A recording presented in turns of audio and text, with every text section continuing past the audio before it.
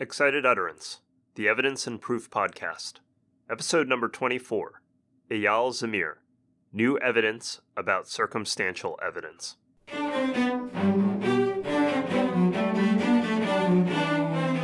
Welcome to Excited Utterance. I'm your host, Ed Chang from Vanderbilt Law School. Excited Utterance is your podcast for cutting-edge scholarship and developments in the world of evidence. Our goal is to bring a virtual workshop to you every week throughout the academic year. This week, our guest is Eyal Zamir. Eyal is the Augusto Levy Professor of Commercial Law at the Hebrew University of Jerusalem, where he served as Dean of the Law Faculty from 2002 to 2005. His fields of interest include commercial law, economic and behavioral analysis of law, legal ethics, and empirical legal studies. Our podcast today focuses on Eyal's new article, New Evidence About Circumstantial Evidence, which is co-authored with Alicia Harlev and Ilana Rithoff. The article is a follow-up to an earlier article that Eyal published with Ilana Rithoff and Doron Teichmann in 2014 in the Indiana Law Journal, entitled Seeing is Believing, the Anti-Inference Bias. Since both articles are best understood together, we'll explore both of them in this podcast. In this series of articles, Eyal tries to get to the bottom of the legal system's preference against circumstantial evidence. A number of scholars, including Wigmore, have criticized the distinction between direct and circumstantial evidence, arguing that all evidence involves inferences, whether commonly thought of as circumstantial or not. The question thus becomes, what explains the preference's uncanny persistence? Why are we simply less willing to convict on the basis of circumstantial evidence? Is the preference legitimate? And if not, what can the legal system do to get rid of it? Eyal, welcome to Excited Utterance. It's a pleasure to have you on the show. Thank you.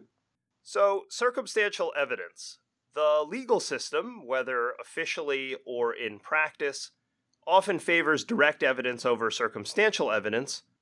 On an epistemic and policy level, is this a legitimate distinction to make? First, I think we should say a few words on the very distinction. As commonly perceived, direct evidence proves a material fact without the mediation of a deductive process. Circumstantial evidence requires an additional step of inference from the fact proven by the evidence to the material fact. When a witness saw the defendant stabbing the victim, it is direct evidence.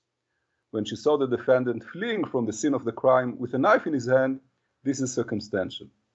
Now, there's a broad consensus among evidence scholars and legal policymakers that there is no good reason to treat direct and circumstantial evidence differently. In fact, the very distinction between the two is challenged on the ground that any evidence requires some inference. From the fact that the witness testifies that she saw the defendant stabbing the victim, and the fact finder's belief that the witness tells the truth, the fact finders infers that the defendant actually committed the crime. Anyhow, lay persons and jurists do conventionally draw this distinction. So we often hear defense lawyers saying that all the prosecution has is a bunch of circumstantial evidence, by which they mean that the prosecution does not have real evidence. The assumption that circumstantial evidence is less reliable than direct one is especially troubling when one recalls that many studies point to various problems with eyewitness testimonies. These studies imply that some circumstantial evidence are actually more reliable than some direct evidence. Why then does the legal system have this preference for direct evidence? In a 2014 article that you wrote with Ilana Rithoff and Doron Teichmann, you discuss a variety of theories. Could you give us a quick summary of some of the major proposals? The previous literature indeed offered various justifications, or at least explanations, for the reluctance to impose legal liability based on circumstantial evidence alone. Much of the discussion has revolved around naked statistical evidence, which is one type of circumstantial evidence, but some explanations refer to circumstantial evidence more generally. I'll mention some of them. So one argument is that circumstantial evidence is by nature less conclusive, because different inferences can be drawn from the same circumstantial evidence. Hence, it is less safe to impose liability on the basis of such evidence. But alternatively, even if circumstantial evidence is objectively as conclusive as direct evidence, it has been argued that fact-finders may subjectively perceive circumstantial evidence as less conclusive. Another explanation hinges on the psychological process of judicial fact-finding, which is one of constructing a coherent story from the available evidence. So, it has been argued that eyewitness testimonies are more vivid and concrete than circumstantial evidence. Hence, it is easier to form a coherent story of the events from direct evidence. Yet another theory, which refers primarily to naked statistical evidence, has to do with the case specificity of the evidence. The probability that a certain fact is true may be high, and yet the weight or the resiliency of the evidence supporting the claim is low. So, conclusions should not be based on probability estimates that rest on too little information or on non-case specific evidence. A fifth explanation, though hardly a justification, has to do with responsibility taking. With testimonies, the witness is to blame for an erroneous verdict. In contrast, erroneous inference from circumstantial evidence is the fact-finder's responsibility. To avoid the feeling of regret, fact-finders might be disinclined to rely on such evidence. Finally, psychologists have highlighted the issue of ease of simulation. It is argued that the willingness to ground liability on any evidence depends on how easily one can imagine an alternative scenario that would be compatible with the evidence. Since circumstantial evidence does not prove the material fact itself, it is easier to imagine such a scenario when the only evidence is circumstantial. So we have this bunch of theories that have been proposed. I think many of them are plausible. What were your goals going into this project? What did you hope to better understand? Well, my interest in this issue was not theory-driven, but actually came from my experience. So a few years ago, I regularly used the toll road in Israel, where cameras document each car at any interchange. And they do it in order to send you the bill. So those cameras document the exact time at which each car passes next to them. Now, a great many drivers exceed the speed limit on the highway, and it should be very easy to convict all of them. From the distance between each two cameras and the time that elapses between their documentation of each car, it is possible to calculate the average speed of the car at any section of the road. And yet, this is not done. Of course, there may be various explanations for this non-enforcement, but I wondered whether part of the explanation might have to do with a reluctance to impose liability when nobody, including no camera, has actually saw the car exceeding the speed limit. So we ran an experiment in which half of the subject read a description referring to a speed camera system, and the other half read a description of a two-camera system in which the cameras do not document the speed, but only the exact time at which each car passes next to each camera, and from the distance and time difference, the speed of the car is inferred. Both conditions, the objective reliability of the system was described identically, as was the required burden of proof, which is beyond a reasonable doubt. And yet, while more than 80% of the subject in the speed camera condition convicted a driver who exceeded the speed limit, only 60% were willing to convict in the two-camera system.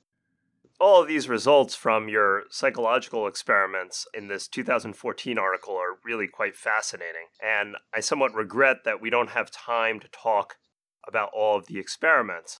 But could you share perhaps another experiment that was done in that article that you found illuminating in addition to this highway one? Yes, I'll describe one more experiment, and this time based on my background as a farm boy. So imagine yourself as a judge in a suit filed by a small dairy against a farmer. The dairy buys milk from the farmer. According to the contract, the farmer should make sure that there are no antibiotics residues in the milk.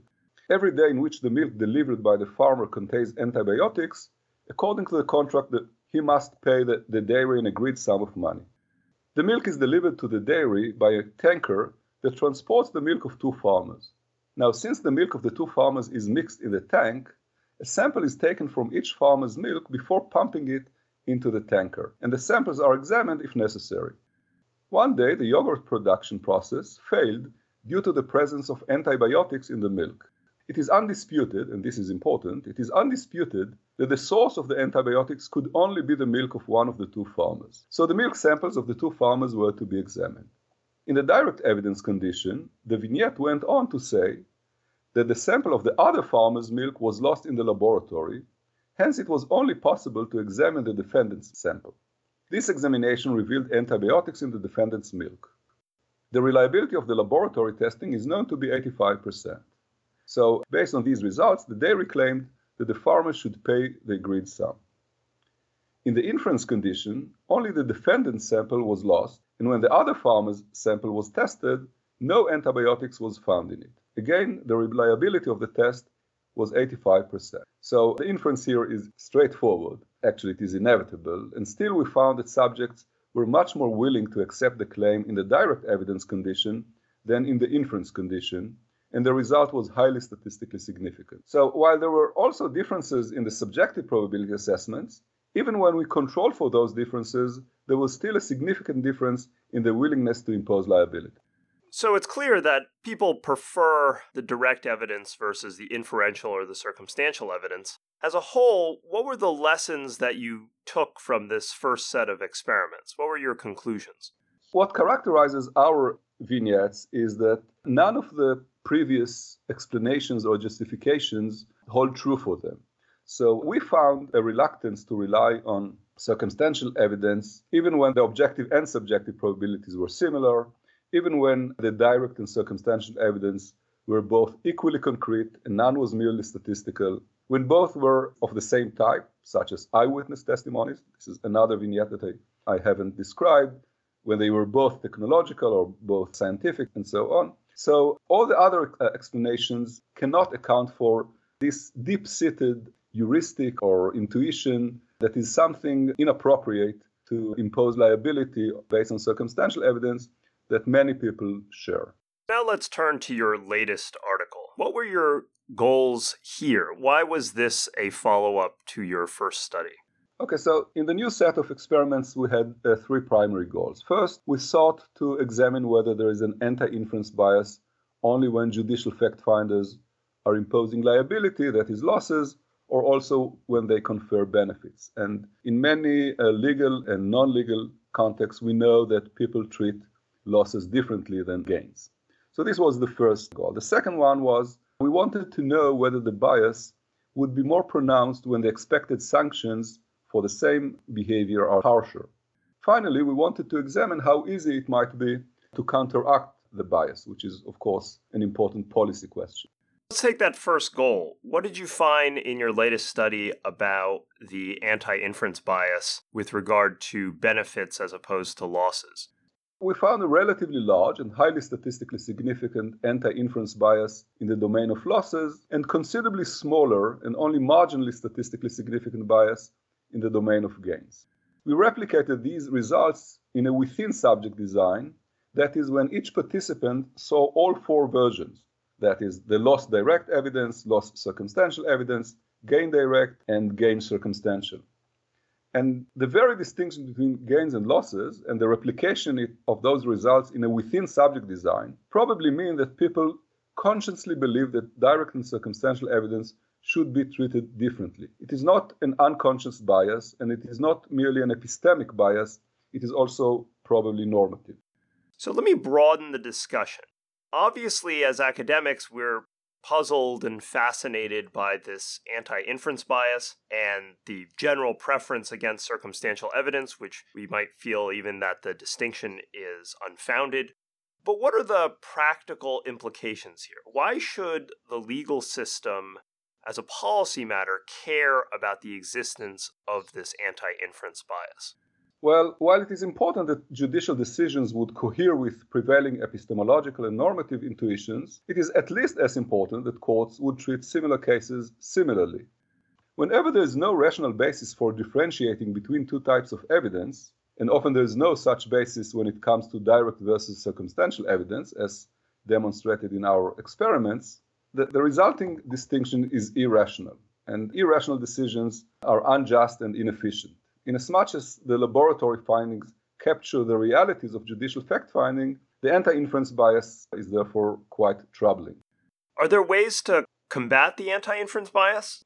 Normally, when we talk about these kinds of psychological limitations, we talk about debiasing jurors. Can we debias jurors by recasting losses as gains, or can we inform juries that the bias is at work so that they can fight against it?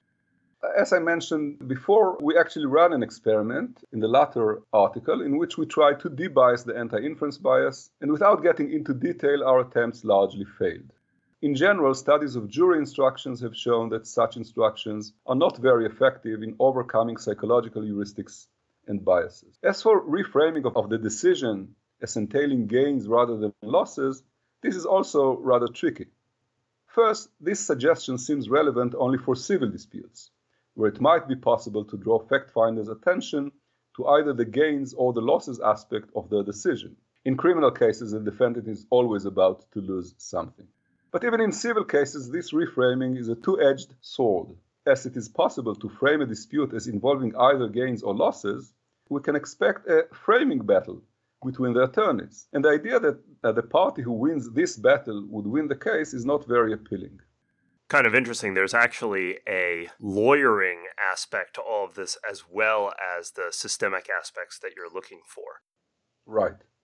Let's talk a little bit more. So if debiasing doesn't work, what are the other options for the legal system then? Well, in the two articles we discuss three other options. One is to lay down evidentiary presumptions.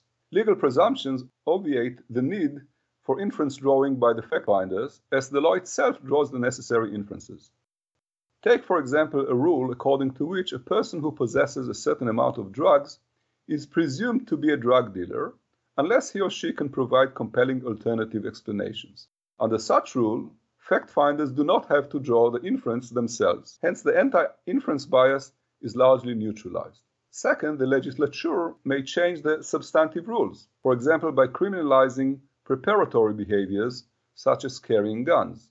Again, such criminalization obviates the need for inferences. Finally, law enforcement authorities and others may take steps ex ante to make sure that they have direct rather than merely inferential evidence. For example, CCT systems, closed-circuit television systems, provide evidence that people considered as direct rather than inferential. Final question for you, Eyal.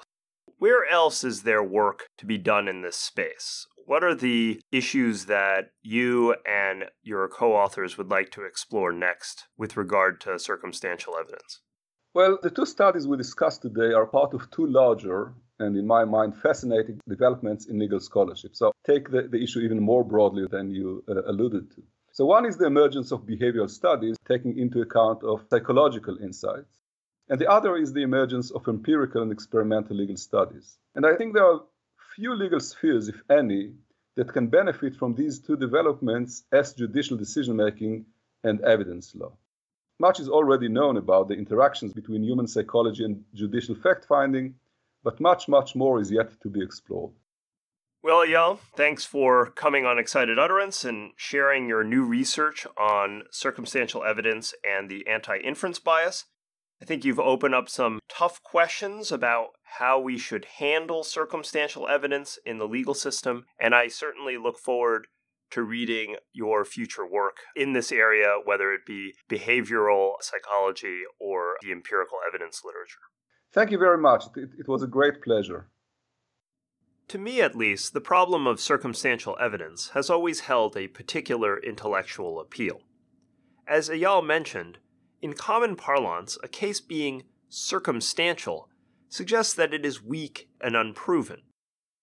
Yet, modern scientific methods, many of which are potentially more reliable than the noble eyewitness, are often circumstantial and involve inference.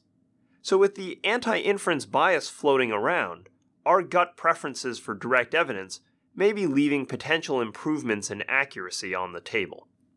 The results of Eyal's two papers on circumstantial evidence are both illuminating and disheartening. Illuminating because he and his co-authors carefully isolated the anti-inference bias by excluding a host of possible confounders, and yet still found that they had a significant effect. Disheartening because their attempts at debiasing largely failed. As seen in a variety of other contexts, just because a decision maker is aware of a cognitive bias doesn't necessarily mean that the decision maker can correct for it. And just because we establish that people weigh direct and circumstantial evidence differently, or for that matter, benefits and losses differently, doesn't actually tell us which of the two valuations is the correct one. Such information is no doubt highly useful from an advocacy standpoint, but far less so for those of us interested in doing legal system design.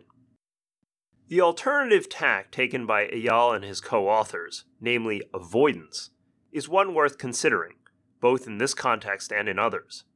Maybe the trick is to avoid inquiries that naturally pit direct evidence against circumstantial evidence altogether. Careful design of the substantive legal rules can perhaps make the problem then go away. Or a different mode of attack would be to produce direct evidence in copious quantities. When Eyal mentioned closed-circuit TV, in other words surveillance cameras, I immediately thought of our earlier podcast with Mary Phan talking about police body cameras and how they would affect long-standing concerns about the reliability of eyewitness reports. That does it for this week's episode of Excited Utterance. Support for Excited Utterance was generously provided by Vanderbilt Law School's Brandstetter Litigation and Dispute Resolution Program, as well as the Vanderbilt Institute for Digital Learning. The associate producer for this episode was Alex Nunn, and the production editor was Carson Smith.